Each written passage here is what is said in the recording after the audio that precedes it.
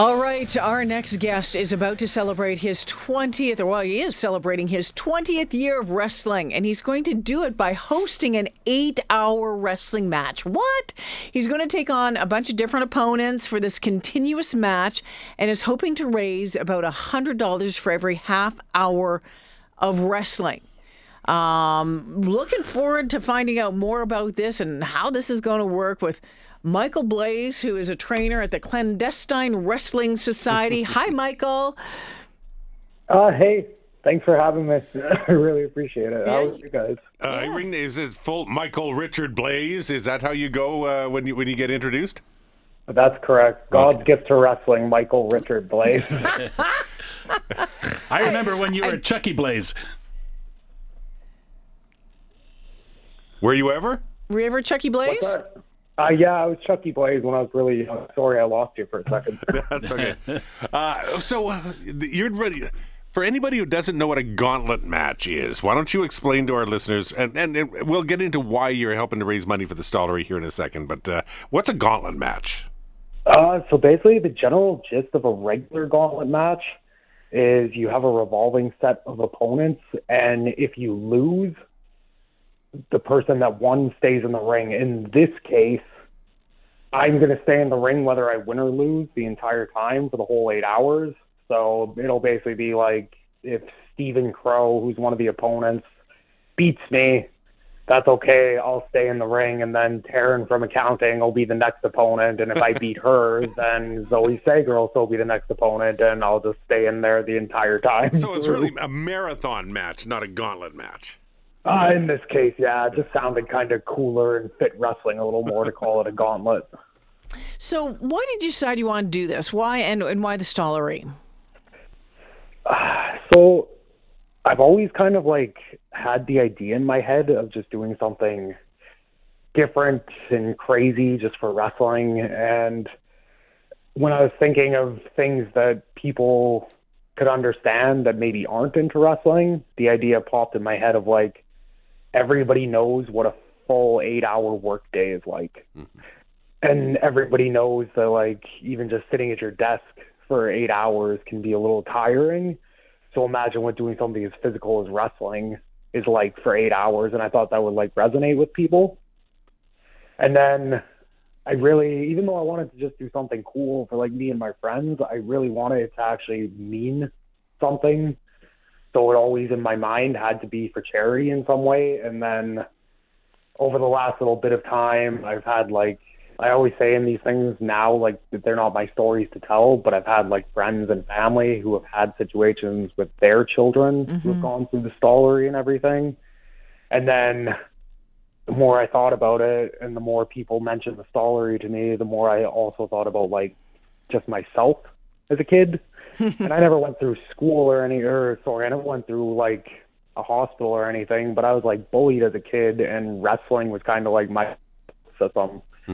So then it popped in my head oh, I can take my support system, what has supported me and gotten me through so much of my life, and I could use that to support children, and it felt like the right fit.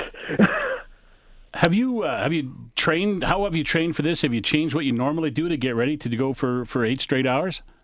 So I'm really lucky in the sense that we have our wrestling school, the Clandestine Wrestling Society here, and I go there generally about 6 times a week. And I believe for me, as long as I can physically do it, as long as I don't have an injury or anything, I kind of believe in just doing everything with everybody there.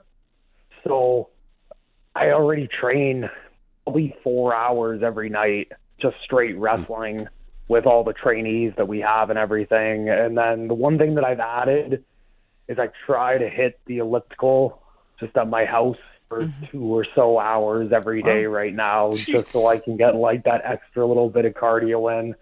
But other than that, it's been more of a mental thing. I keep kind of trying to put it out of my head, if anything. I think if I think about it too much, that's when I'll be oh, can I actually pull this off? So mind over matter sort of situation.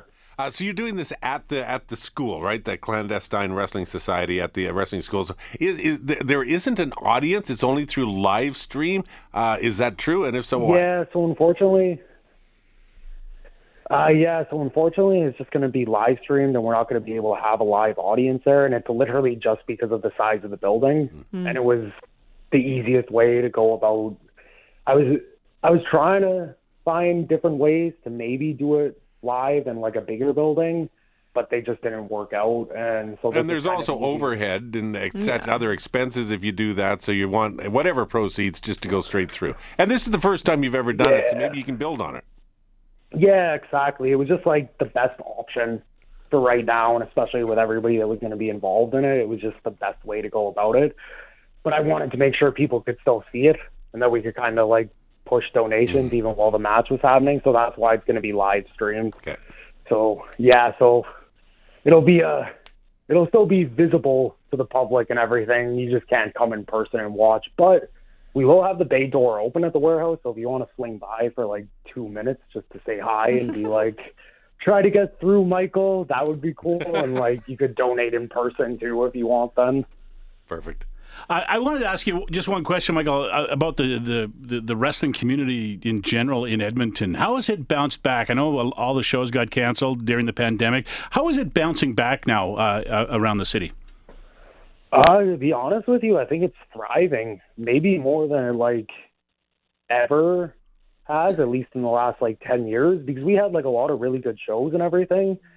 But I feel like coming out of the pandemic, there's a lot of, everybody just wants to see it again, and everybody wants to be involved in it, and wrestling as a whole, like the entire industry, kind of seems to be on an upturn.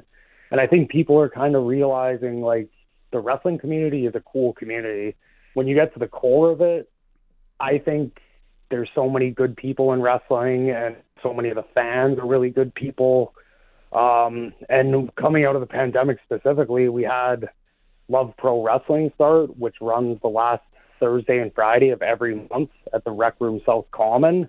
And that's been such a blessing just because it's such a nice venue, and we have such a good family-friendly atmosphere, but also inclusive atmosphere. Like, we have an audience that I've never really seen at wrestling shows, to be honest, and everybody's just super cool. So I think it's bounced back really well, and it's honestly thriving. Very cool. And it's really cool to see. Hey, Michael, where can we watch the live stream on May the 13th, is it? May the 13th. Yeah, so it'll be May 13th from noon till 9 p.m.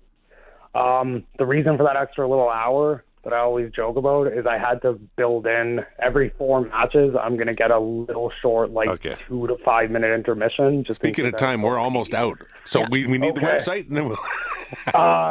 You can go to clandestinewrestlingsociety.com/infinity for all the info, and youtube.com/godsgiftmrb is where the YouTube stream will be. I think you make donations there as well. All right. Yeah. Awesome. Michael, thank you for this. Best of luck to you. Have fun. Awesome. Thank you, guys. Okay. Bye-bye.